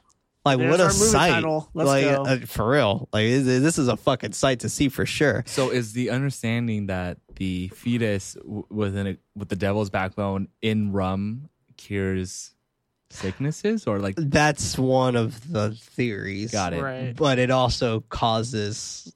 A lot of other diseases, probably. Well, yes, but it also supposedly allows you to pretty much not be flaccid anymore. But I'm like, that's the reason why he has these in a bottle, right? That's it. Yeah, that's Okay. the reason why. It's because he sells them. Yeah. And that's how they get extra money for their... Fascinating. Yeah, or not even money. Like, they trade it for, like, food. Yeah. Like bread and stuff. Adding that they say this happens to children that shouldn't be born, calling them nobody's children. But that's a lie. Chopping it up to both poverty and disease. He continues his scientific explanations, explaining the water that they're in. He opens the lid, sticking a ladle inside, exposing that it is very old rum, which he sells in town. The money keeping the school going. Carlos wonders if they drink it. They do, claiming that it helps cure blindness, kidney ailments, and impotence. He notices that Casares has a shot glass in his hand. Casares calling it rubbish, and after 60 men would pay anything for it. He raises his finger to figure an erection. All right. Adding that he's about to believe in he's going to believe in ghosts, then he should have a sip to heal his wound. Carlos immediately denies, now suggesting that he isn't so sure that he saw a ghost, asking if he can go now. Casares allows him to do so, telling him to be careful. When Carlos leaves, Casadas just throws that back. He's just like, all right, well, I kind of believe in it. Carlos is asleep in bed. The shadow of the boy's moving his curtain back. He is about to let out a scream. Jaime covering his mouth, telling him to calm down because we got a message from our sponsors. And we're back because instead of that, he's assuring him that he's not going to hit him again. He's like, mad respect. You took a knife to the face for me. I appreciate you. He moves. We're about to be friends again. That was the actual line from the movie. Yo, dog, you got sliced up. Appreciate you. Appreciate you. We fam now. He moves his hand. Galvez asking him to get out of his comics so they can look at them. Cut to them all hanging out. I like the area they're hanging out in too. Like it's just It's a cool little spot. Yeah. Like a little nook area for them to just chill, smoke Smoking, cigarettes, yeah. and read comics. The and usual spot. just have a good time, I guess. Under the bleachers. Yeah, exactly. school. The same shit. Someone commenting about how pretty a ring is. Carlos mentions that it is from a cigar that he found 4 years ago. Jaime asked him to swap with a picture of a naked woman that he drew. The boys all gawk at it. One of them commenting that the vagina is in the wrong direction. It's like sideways. Hella funny. I love how Jaime he's like, fuck you, you don't know. Like, He's also like, hey, it's a good drawing, it's man. a good drawing though. Like, yeah, It's pretty good. He's like, ooh, you're talking a hard bargain there. He also brings out a piece of fig cake. Carlos says that he wants his comic back. Jaime agrees, but he would give it to him later since it is in his locker. He goes back to sit down, Carlos calling him an artist, Jaime sharing that he wants to draw comics when he grows up. While they are talking, Carlos shushes them when he hears the sigh. He asks if they heard it, but Jaime claims that he didn't hear anything, but the others also claim that they actually did hear it. They look down the hall, but it is Jacinto having sex with Carmen. What in the fuck? Plot twist. Yeah. This is a subplot that was just like, okay. I Which love. just shows like how greasy and disgusting this human is. He doesn't care. Yeah. It's just more character development for him. For her, she's like lonely. She wants a younger stud and sure, whatever. And it's very interesting because the doctor, he actually takes the shot of like the rum, which is supposed to cure a certain thing. And that's the thing he kind of like mocks the doctor of having. It's like, oh, the only hard cock you can have is me. Yeah. So the doctor's even like, well, I feel like I know that they're cheating on me. For sure he knows. Yeah. He's like, Viagra he's, is like taking 40 years away. the Here rum. we go. I just Which love is that there very is interesting. context on why this happens. Yes. Yes. Because It's not a subplot that doesn't go unanswered. This Yeah, is but definitely a there's plenty of film that will have it in there just cause. right. And That this, too. there's motive behind reasoning. it. Yeah. Right. And the reason being him, we'll find out. He is about to kiss her, but she turns away, telling him not to, wanting this to be the last time. He calls it the same old story while going over to the vanity for a pack of smokes. She tells him not to make any noise. He asks if she's scared that Casadas will hear, but she claims that she's ashamed. As he speaks to her about being ashamed of him, he's swapping keys on the ring, calling Casadas a gentleman, but that not being enough. She grabs her prosthetic. Jacinto helping her with it as he continues explaining that Casadas will look at her with love even when her husband was alive. She comments about her thinking about her leg and it hurting to think about, but she needs to stay on her feet. She grabs his hand, forcing him to go in for another round with her. The camera moves past the wall, Casadas overhearing their moans and sighs from the other room. My heart. Sorry, Casadas. It's okay. I mean, she sucks so too, bad. big time. Yeah. She's Oh yeah, she knows she's what. raping a minor. So. I mean that's true too, but yeah, like that made me also kind of think about like she was obviously there 15 years ago since Casadas was there 20 years ago. Like so, Carmen was there, yeah. and like you kind of helped Yeah. grow Mm-hmm. Jacinto. Mm-hmm. So in some ways, like you groomed him. Yeah, So- exactly. Yeah. Like, ew. Meanwhile, the boys are talking about seeing lights in the sky again. Another commenting that being from the war and it never ending. One of the kids commenting that they like the war because of the planes. Do you know how long the war lasted? I think it was 3 years? I think it's like 2 to 3 years. Something like that, right? 3 years? Thank you, Freddie. Fact checking. That's why we call him Fact Check Freddie. You heard it here first, everybody. That's the first time we've ever called him that, but that's his official name. Galvez reiterating what his mother told him about the earth being so dry and the air so hot. And remember, it's the Spanish Civil War, not the Spanish American War. That the dead stuck halfway, because I think the Spanish American War was like a year or something like that. It's Anyway, like 3 months. Yeah. yeah, it wasn't too long. Oh, almost 3 years. Almost 3 years. 2 years, 254 days. Okay, yeah, that's a long time though. Yes, it is. That's a long time. Jaime calls it rubbish. Someone saying that about the boys that size. Jaime is annoyed and he leaves. Galvez sitting next to Carlos, telling him that there is a ghost. Excuse me. Sharing that the day the bomb fell, Santi disappeared. They tell him that Santi slept in his bed, and the legend has it that the teachers believe that Santi ran away and shepherds found him. Another chimes in that the cutthroat got him and took his blood. Galvez, knowing that this is possible since they sell blood to the rich to cure tuberculosis. Carlos asks where the ghost is, them thinking it came from the bomb. Jaime is listening from beyond the wall. Outside, Santi watching from inside the kitchen. Once again, like you kind of get that context of Santi always kind of just being present. That is a very close airplane. Like, my God. Like, it just felt never ending. I wonder if people were able to hear that. Maybe. I don't know. But that airplane was like really close. So I'm curious if y'all heard it. Good time, man. Juancito grabbing gas. Gas tanks to put on the back of the truck. Casadas hands him bottles of rum, angrily telling him to be careful with them. And I like this because we kind of see that Casadas is being mean to him. He's just like, fuck you. I know what you're doing. I know what you've been doing. Like, we share the room pretty much. Like, come on. Yeah. Like, I just read her a poem this morning, bro. Like, what the fuck? Jacinto's an asshole. Yeah, but you're like, you can ttell he's like, what's his problem? Yeah, or like, real, he might be suspicious of like, does he know? Like, he's like, does he know? Should I tell him? Not like, Jacinto's staring at him as he continues. Jaime is pouring in the gas for the tank, getting shy around Conchita. He pulls out the foil ring, calling out to her, telling her that he found it and thought she would like it. Jacinto interrupts him to open the gate. She tells him that it is lovely, while Jaime explains that it isn't real gold. She continues telling him how lovely it is to her, thanking him with a kiss on the cheek. Ooh-wee, that boy sprung. Jacinto calling out to him again as Conchita gets on the truck. He asks, gets in the truck, not on the truck. She does not do that. He asks her what was that about. She calls it kid stuff by admiring the full ring. Anybody who has not seen this movie and just listens to this show, she got on the truck. Got on the truck. His best day ever. She was.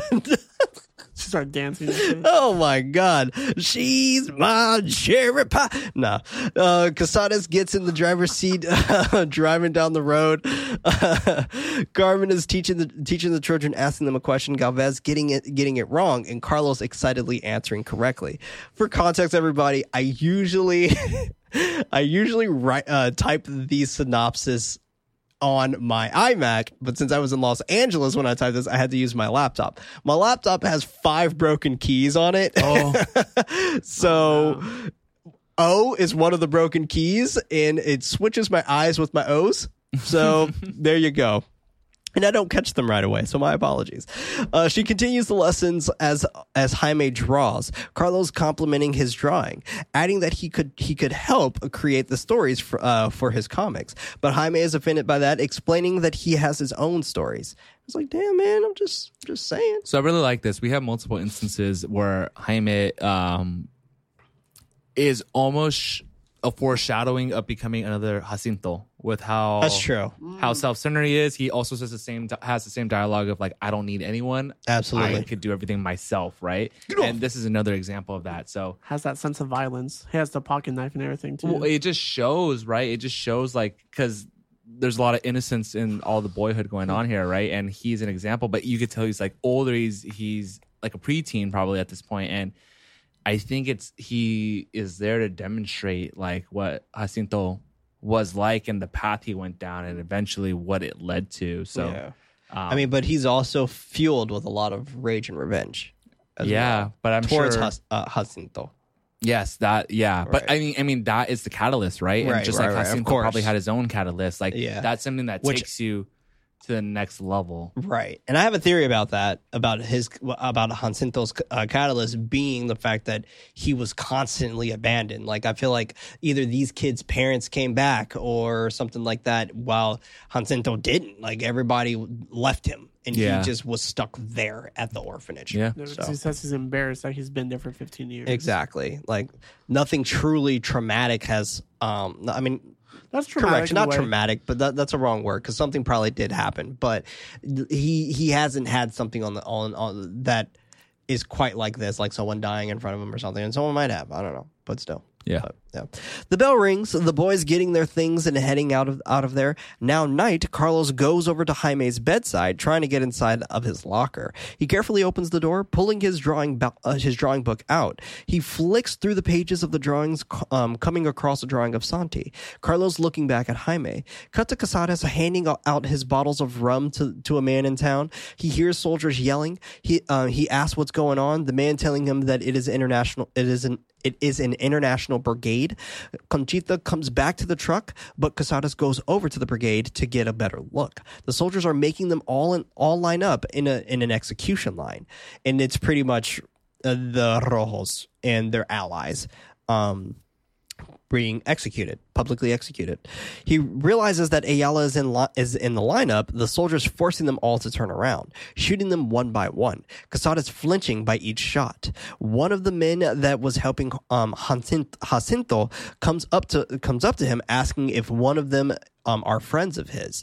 He shakes his head, continuing to watch the men get picked off by the bullets. Meanwhile, Carlos speaks to the bomb, asking where Santi is. It begins to creak, the wind causing a red ribbon to fly off toward another room. He follows it. Seeing Santi hunched over, he calls out to him, telling Santi that he doesn't want anyone to die. Santi shakes his head, whispering that many of them will die. He turns around, revealing his wound oozing and floating upward as Carlos pleads. Santi walks toward Carlos, causing him to run back to the room. Carlos catches his breath in the hallway, hearing the dripping of water and the ghastly size of Santi down the hall. I'd have been like, Santi, bro, like, I want to talk to you, but you don't have to come close to me. I can hear you. Right. I got you. I do not need you to come this close to me. Like, Creepy ghost. like, Don't be creepy ghost. please stay where you are at a safe distance away from me. Santi comes into the hallway, slowly approaching him again. Carlos nervously watches, slowly moving backwards before trying to run. One door is locked, another just a pantry. Santi is right in front of him. He chooses to go inside the pantry, hiding out, holding down on the handle as Santi bangs from the other side. He looks through the keyhole, Santi peering back at him. This was Pretty good. it was Yeah. like, I didn't mind it, but it felt tonally off in some ways to me. I had a thought process of that as well, but then like I contextualized it in my head, whereas like Santi being a young boy, trying to Yeah. open the door and then looking in, be like, what's he doing in there, right? Right. But he looks scary now, so to Yeah. us as an audience, it looks scary, Right. But And it was totally a jump scare. Yeah. For sure. But yeah, it was interesting. It's one of those things where it's like, I wonder what his motive was, because he was having normal conversations like, oh yeah, a bunch of you are going to die. I'm just going to go towards you. Right. That's what I'm saying. It's just like, I don't need you to come towards me to Yeah, talk it's to like, me. you're good. Like, I can hear you just fine. Do we have aspects where we hear him conversing more than this? Because what if like It's like a few sentences at a time. That's yeah, it. like because Yeah. I always try to contextualize it in my head. Like maybe it just takes a lot of energy for Yeah. him to project himself Yep, and yep. to communicate. You know, when you think about like ghost lore and things like that. Yeah. I don't know. Maybe he should just stop appearing while nobody's paying attention to him. He's in limbo. Exactly. I just realized you have the new MacBook. That looks really nice. Thanks. There's a whole story about it. I'll tell you about it later. Okay. No worries. Yeah. I just saw it and I was just like, wow. It's thick. It's Yeah. thick. It reminds me of the 2005 2015 models. Oh, I'm replacing a 2012, so it's just as thick as my 2012. Oh, damn. There you go. Oh, I bet the speakers Thick sound boys. He continues holding the door as the banging continues. Cut to Alma walking down the hall to the pantry, opening the door to screaming Carlos. This was an interesting cut. She is startled and Carlos runs out of the pantry. Casadas is in his room, rubbing his knuckles to calm himself from the experiences of last night. The children are getting their mail from Alma, while everyone else gets their vitamins and prepare for breakfast. Casadas comes into the room, calling Carmen, wanting to tell her something, but not wanting the boys to hear. Jacinto watches them as Casadas is telling her things are bad out there. He takes her into another room, wanting to get out of there today. He continues that Ayala was taken prisoner, and he's sure that he was questioned, knowing that they have to go. Carmen wonders where they would go. He believes Maricel with the Richards, but they can't stay there. She cries that they can't leave the boys. He agrees, suggesting that they can take as many as they can, but they will have to use the gold. She disagrees, saying the gold belongs to the cause. He blows up, telling her, "Fuck the cause." It's like, oh my God, Casadas. She's like, this is what I needed. Like, thinking that there will always be an afterwards, but he's wrong. He caresses Carmen's face, about to spill his heart out, but Conchita knocks on the door. She tells, "Not now, Conchita." She tells him the boys are waiting for her permission on breakfast. He looks back at Carmen. She tells him that she needs some papers and then they can go. He leaves to tell the boys to eat up. Meanwhile, Carmen removes the wall to get into the safe. Galvez is sharing that his mom wrote him and she's a lot better, coming to get him soon. Carlos ignores him, letting him know that he saw Santi last night. And he was sure that it was Santi. Carmen is gathering all the papers out of the safe. Jacinto comes into the room, asking her if she's leaving and where she is planning to go. She is in shock, exposing the bars of gold as Jacinto continues yelling at her for not thinking of him. He whips his knife out, putting it in his holster. Conchita watching him as he does so. Jacinto approaches Carmen while Casadas continues speaking to the boys. All this shit that's going on, it sounds like they're close by, and Casadas feels like you can hear him because Jacinto ain't being quiet. Like, he's definitely yelling at her. He really is. Yeah. Jacinto agrees that she can leave, but she must leave the gold. She asks him if that is all he cares about. He's like, yeah. Like, what? Of course. What do you mean? He is about to reach for it, but she slams the safe shut. If she would have just waited a little bit longer, she would have fucking broke his hand. Just a little bit longer. But I like how she does just slam it shut. And she's like, no, like this is not for you. Yeah. She grabs her cane, reminding him the reasons why she brought him in. And it was just like, to groom him? He demands the key, sharing that he was the saddest and most lost of all the orphans, calling him a prince without a kingdom. I love that. Yeah, I love that. I fucking love that line so much. I liked it until she groomed him.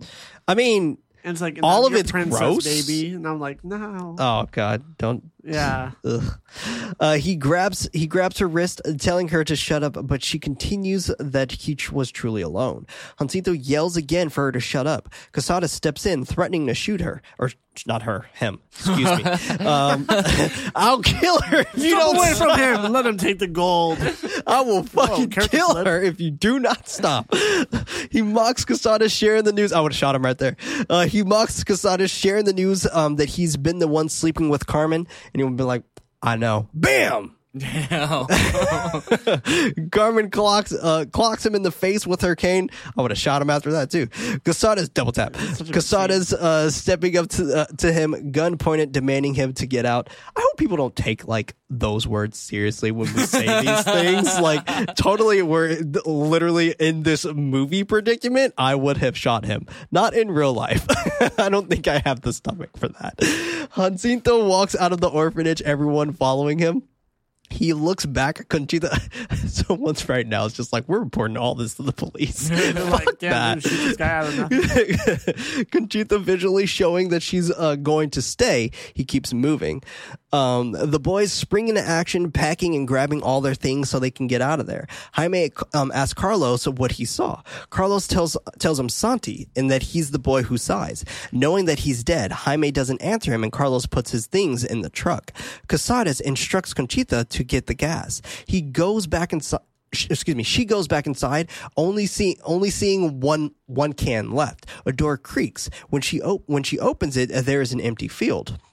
This was interesting because it kind of the way the camera was placed. It feels like that was the section she just came out of, and they left her. The 180-degree room. Right. Yeah, it felt a little odd. But she goes back to the truck, grabbing the shotgun from the seat. She hears the gas dripping out of the car, the trail leading back inside the kitchen. Carmen is explaining the journey to the boys, instructing the older boys to look after the younger ones. Conchita follows the trail, spotting Jacinto pouring gas on the safe. She, like, bro, it's a safe. What do you expect to happen here? Uneducated. He's an orphan. Fair enough. She asked him not to say that orphans are all uneducated, but No, I'm not saying that. no, right? No, I know what You you both looked meant. at me when I was like, no. That's not what I meant. No. I'm saying he's uneducated. Right, yes, no worries. She asked him, what is he doing? He exposes that he's uneducated because he's an orphan. No, I'm just kidding. He exposes that he's pouring all the gas all over the floor and the other cans. He calmly lights a cigarette, taking a puff. Meanwhile, Alma checks on him. She shares that her leg is heavier than ever. Love that. Yeah. Fucking love that. Don't realize Great it till context. later. Yeah, like I love that whole foreshadowing aspect. That was just to There's me. a lot of like little Easter eggs of like Yeah. what's to come.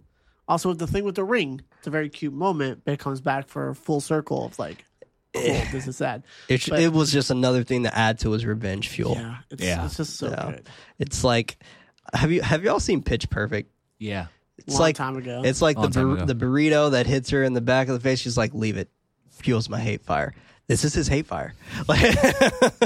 Casares comes into the room. Carmen embraces him.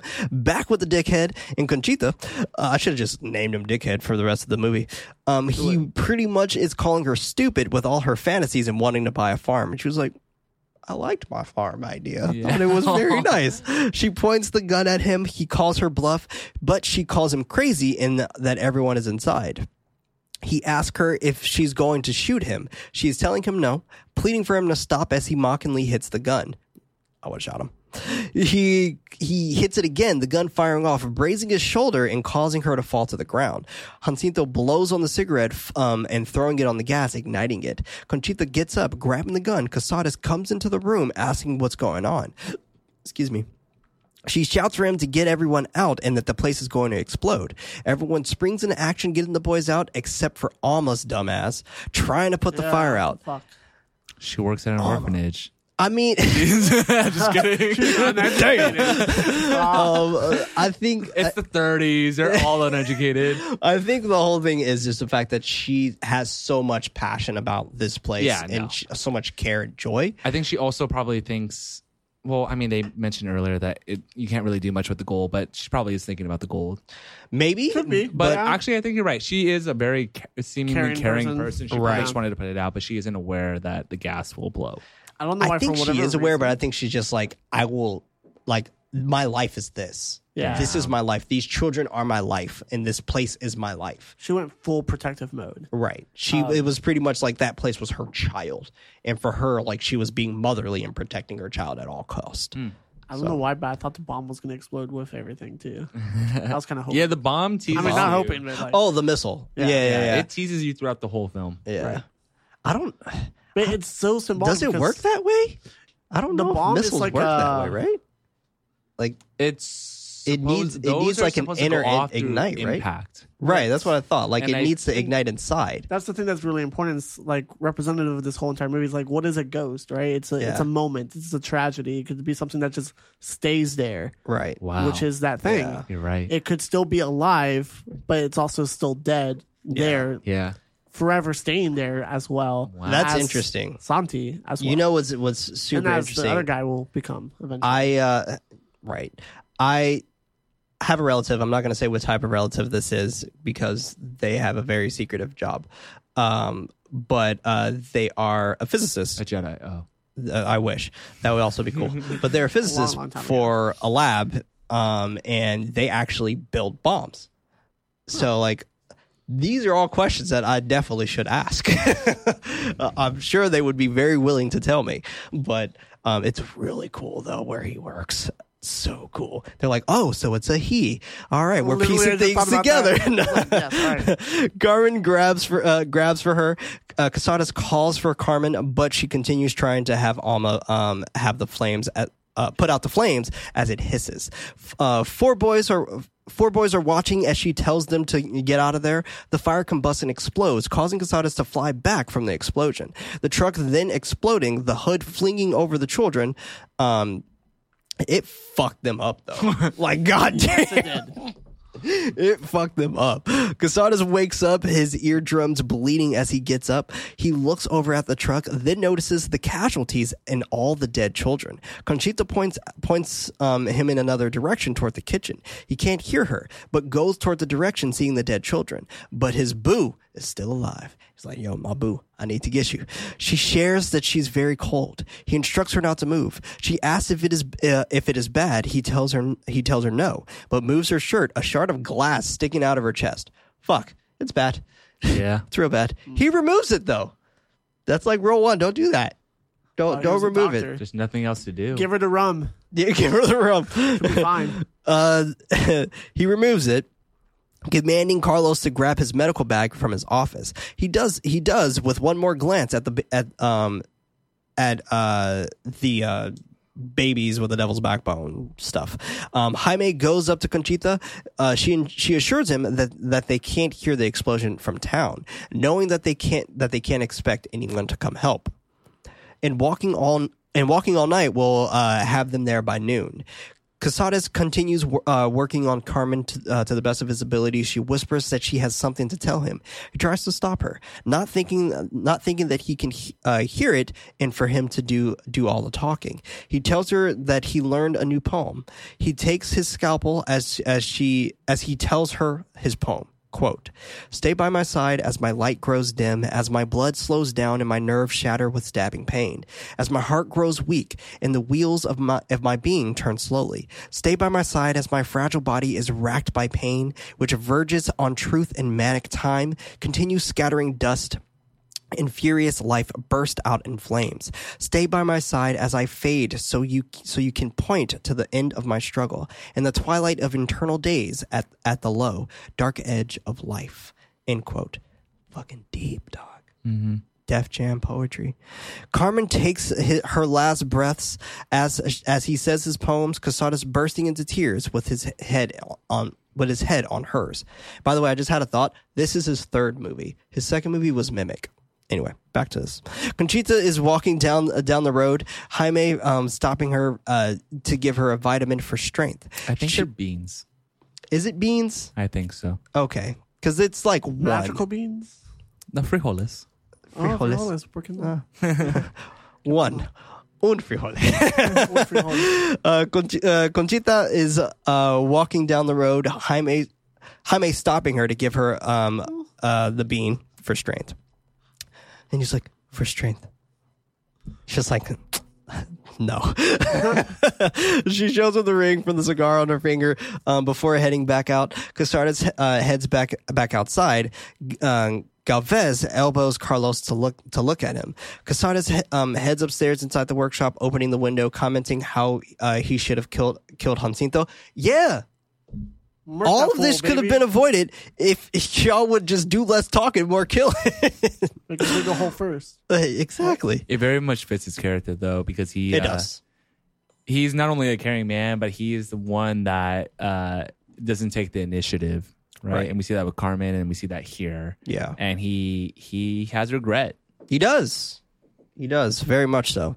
but he will be back. But he knows he will be back, and he will wait for him. He takes a seat. He asks Carlos to grab his records and his record player, knowing that he'll need them. He leaves out to go get them. Quesada's touching his side, revealing that he's bleeding out, and he continues to sit and wait. Now, I saw you kind of shrug, like, why? Like, what's the point, Freddie? And I think I have a theory behind this. I think it is to allow him, not just his music, but to allow him to stay awake, to try not to just let his wounds succumb and him just die. But he's very particular about it too. He's like, put it towards the window, that direction, stuff like that. I feel like it's like a distraction for the kids to get away. Maybe, I don't know. Oh, I just thought But it was very like on purpose. It gave him a vantage point of being able to scope out and make noise, and because he can't hear, so he wants to make sure that no one could hear him. Right. If he's going to take a shot. Right. Yeah. Window. Makes sense. Although you would think, like, doesn't that attract the viewpoint to be at the window where the sound's Or coming that's what from? he wants. But- Maybe he wants them to go to that viewpoint to see like what's playing sound. Now you're in my viewpoint. I can shoot you now. I think he just also did it too by the fact he's just like, yeah, motherfucker, I'm still alive. Or he loves music. Or he loves music, but he can't hear it. So now night, the boys set up to sleep for the night. Jaime and Carlos are talking about their hunger. He asked Carlos, he's like, damn, I should have saved that bean. He asked Carlos if he could kill someone, commenting that he could and what he said about Santi is true. He's dead, but Jaime didn't kill him, and that he was with him when he died. He tells him the story. We transition to a flashback of Santi and Jaime picking up slugs down in the basement by the water. Santi hears Jacinto upstairs trying to get into the safe. He goes up, spotting Jacinto. He stops working on the safe, going up to Santi. Santi runs back downstairs, telling Jaime that he's there. They both run. Jacinto coming down the stairs, stopping Santi from running, and Jaime hides behind a pillar. Jacinto slaps him around, asking if he saw the safe and why is he down there. And he'd been like, I didn't see shit, but now I know because you told me. Like, Right, yeah, 100%. Uneducated. he grabs Santi, covering his mouth. Santi bites his hand. Jacinto pushes him into the wall, causing him to hit his head.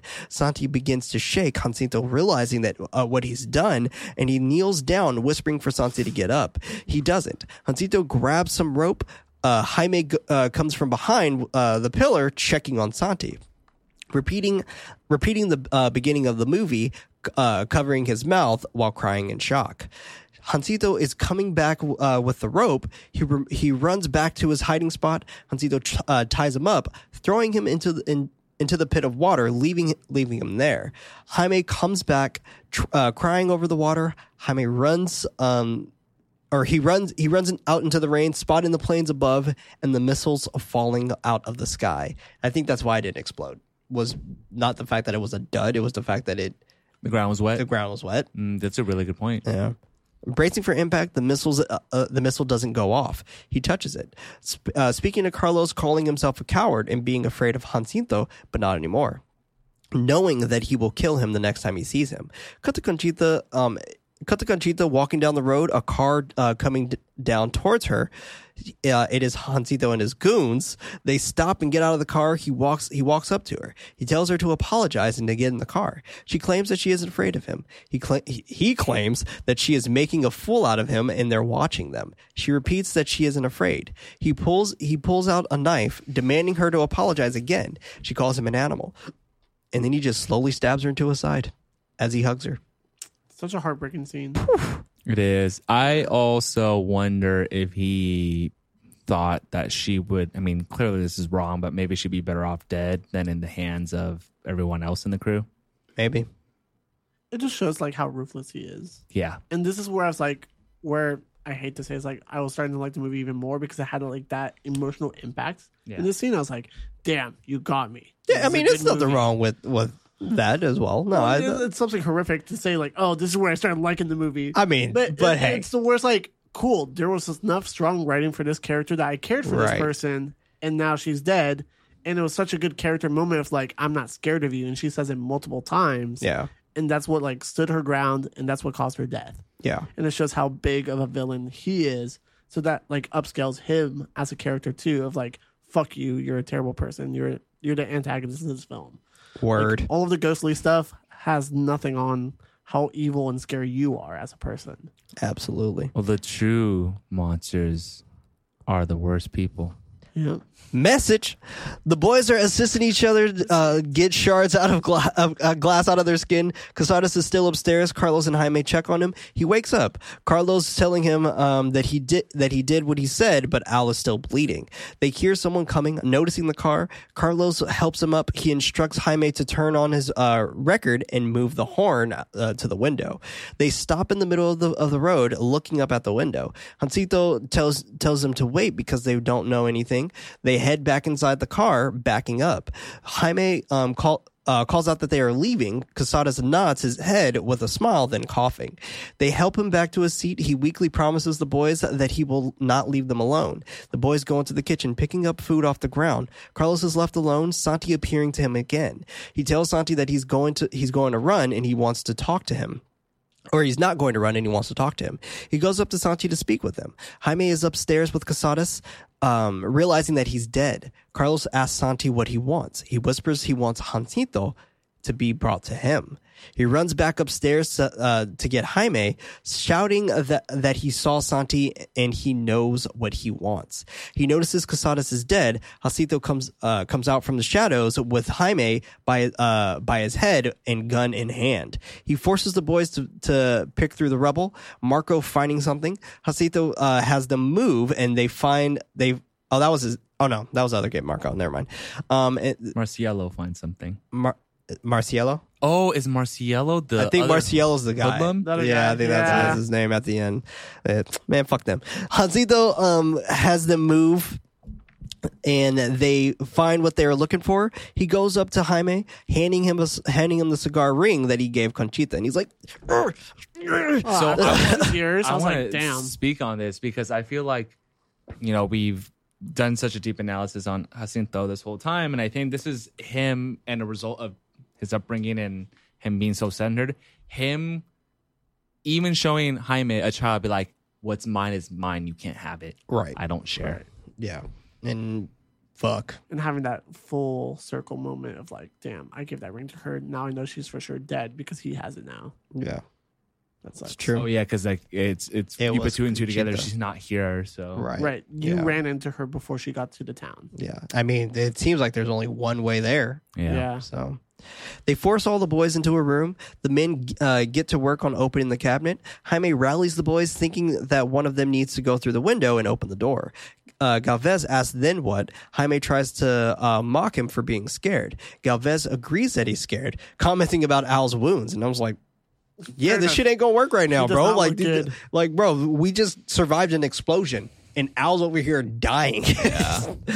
He finally tells all the kids that Santi was killed by Hansito, and if they stay there, they are next. Jaime becomes a leader, going down the line, trying to encourage them. Galvez comments that they have a gun and are bigger and stronger than them. Jaime grabs a stick, commenting that there are more of them, though. They get to work, sharpening the sticks with blades of glass. Galvez is about to climb out of the window. Jaime stopping him to remove another blade of glass from the seal. He drops it. They stop to check to see if the men are still chipping away. They go back to dropping Galvez.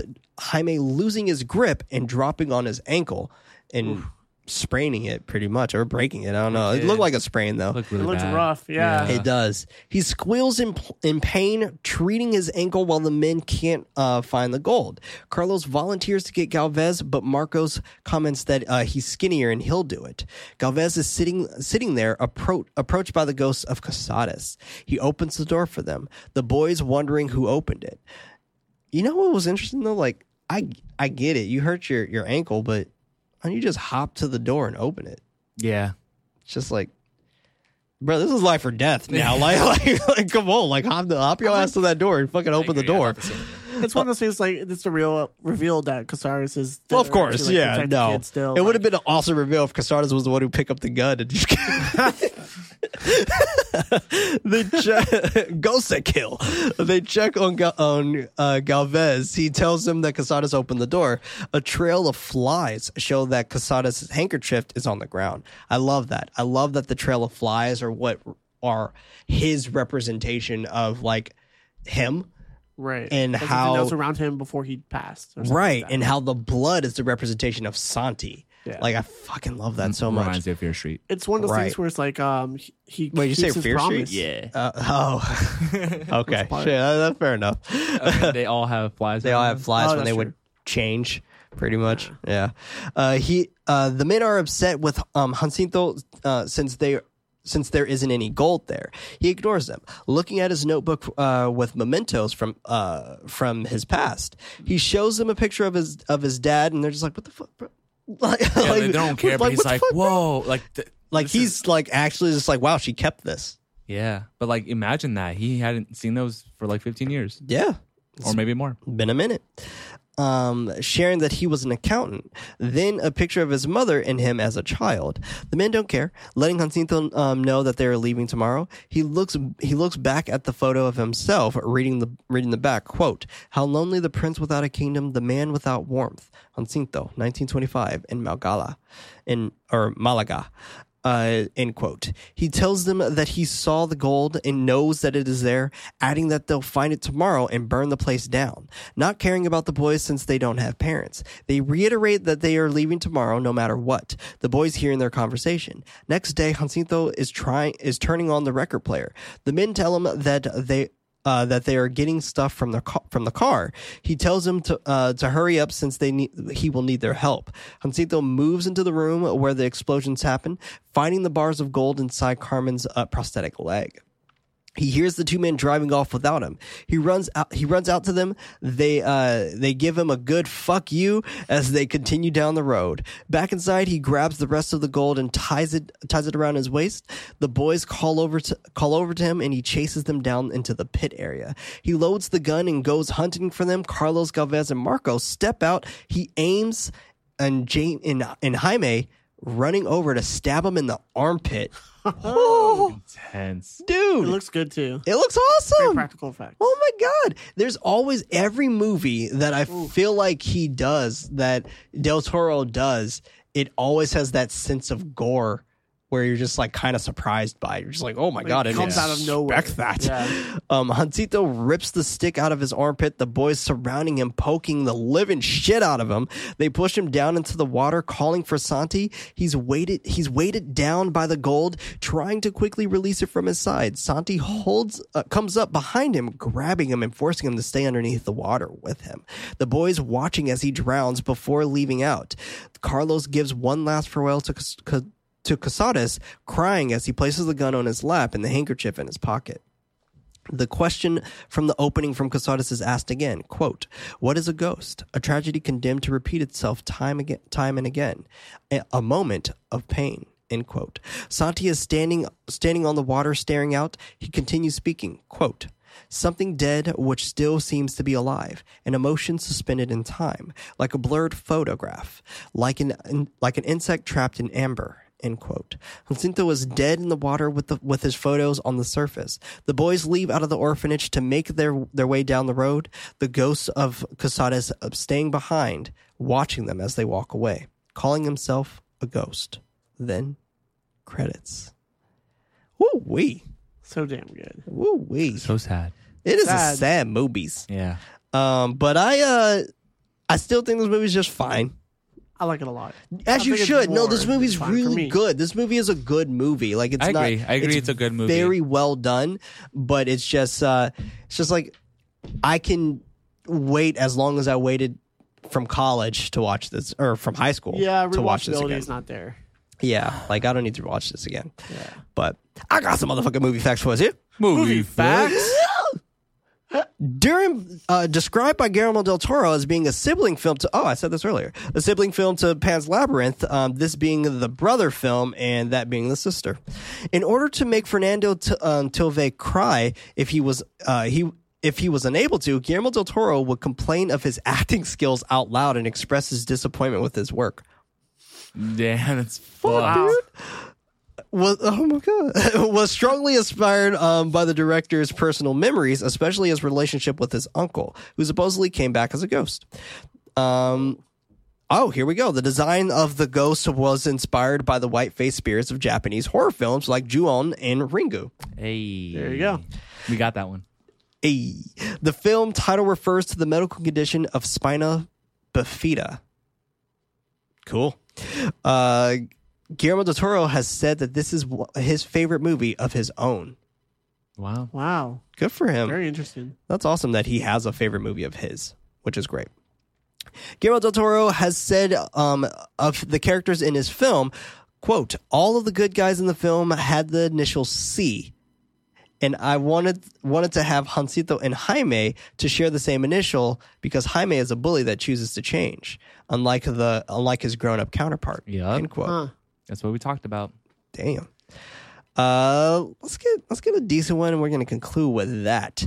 One of the main characters of the film is played by Federico Lupi, who was in Kronos as Jesus Chris, as well as they wrote that wrong, as well as he played Manny in Mimic. He would later play a role of Pan's Labyrinth as the king of the underworld.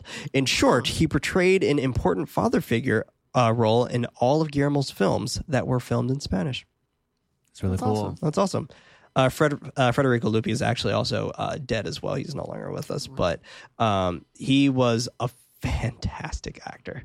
I love him. Like when I first saw him in Kronos, I was blown away. Where I was just like, "Dude, you're good. like you're good." But yeah, let us know what you think about The Devil's Backbone over on Twitter at @nightlight_pod. That's night with a K, because we definitely want to keep this conversation going. And this was a decent sized episode. We had a lot to talk about. Yeah, we did. But for the next month that we are going to go including, we're going to kind of go back to Christmas. But not really. We're Christmas really for not. me. It's going to be Christmas for David for sure, because this whole month is actually dedicated to David. But the next Hey. month, we're actually going to be diving head first into possession films. Oh, baby, my I favorite. can't wait. The name that I have for this is fantastic. Forgive Me, Father. Forgive me. Forgive Me, Father month is happening next month, and we're going to start this off with The Last Exorcism. Forgive me, Father Christmas. Forgive Me, Father Christmas. Oh, Santa. But this was Nightlight, or movie podcast. I was one of your hosts, Prince, also known as Head Knight. Alongside me, we had David, Stay spooky, everyone. always and forever, also known as Nightly. Other in there, we have Freddie, Always keeping it spoopy. always and forever, also known as Nighty Night. Our efforts to get this show out is not enough. We need your help to spread us out to more ghoulish nights. Rating us with 5 stars is very helpful, but we'd love for you to recommend this podcast to someone who would actually enjoy it. You can further support the show over on patreon.com/GetNightLife. That's night with a Go. By pledging on Patreon, you'll have access to the show ad-free and as early as Monday with a post-show. If you don't have any bucks to toss, don't worry. An episode is released every Friday on most podcast services around the world. And remember, everybody, don't forget your nightlight.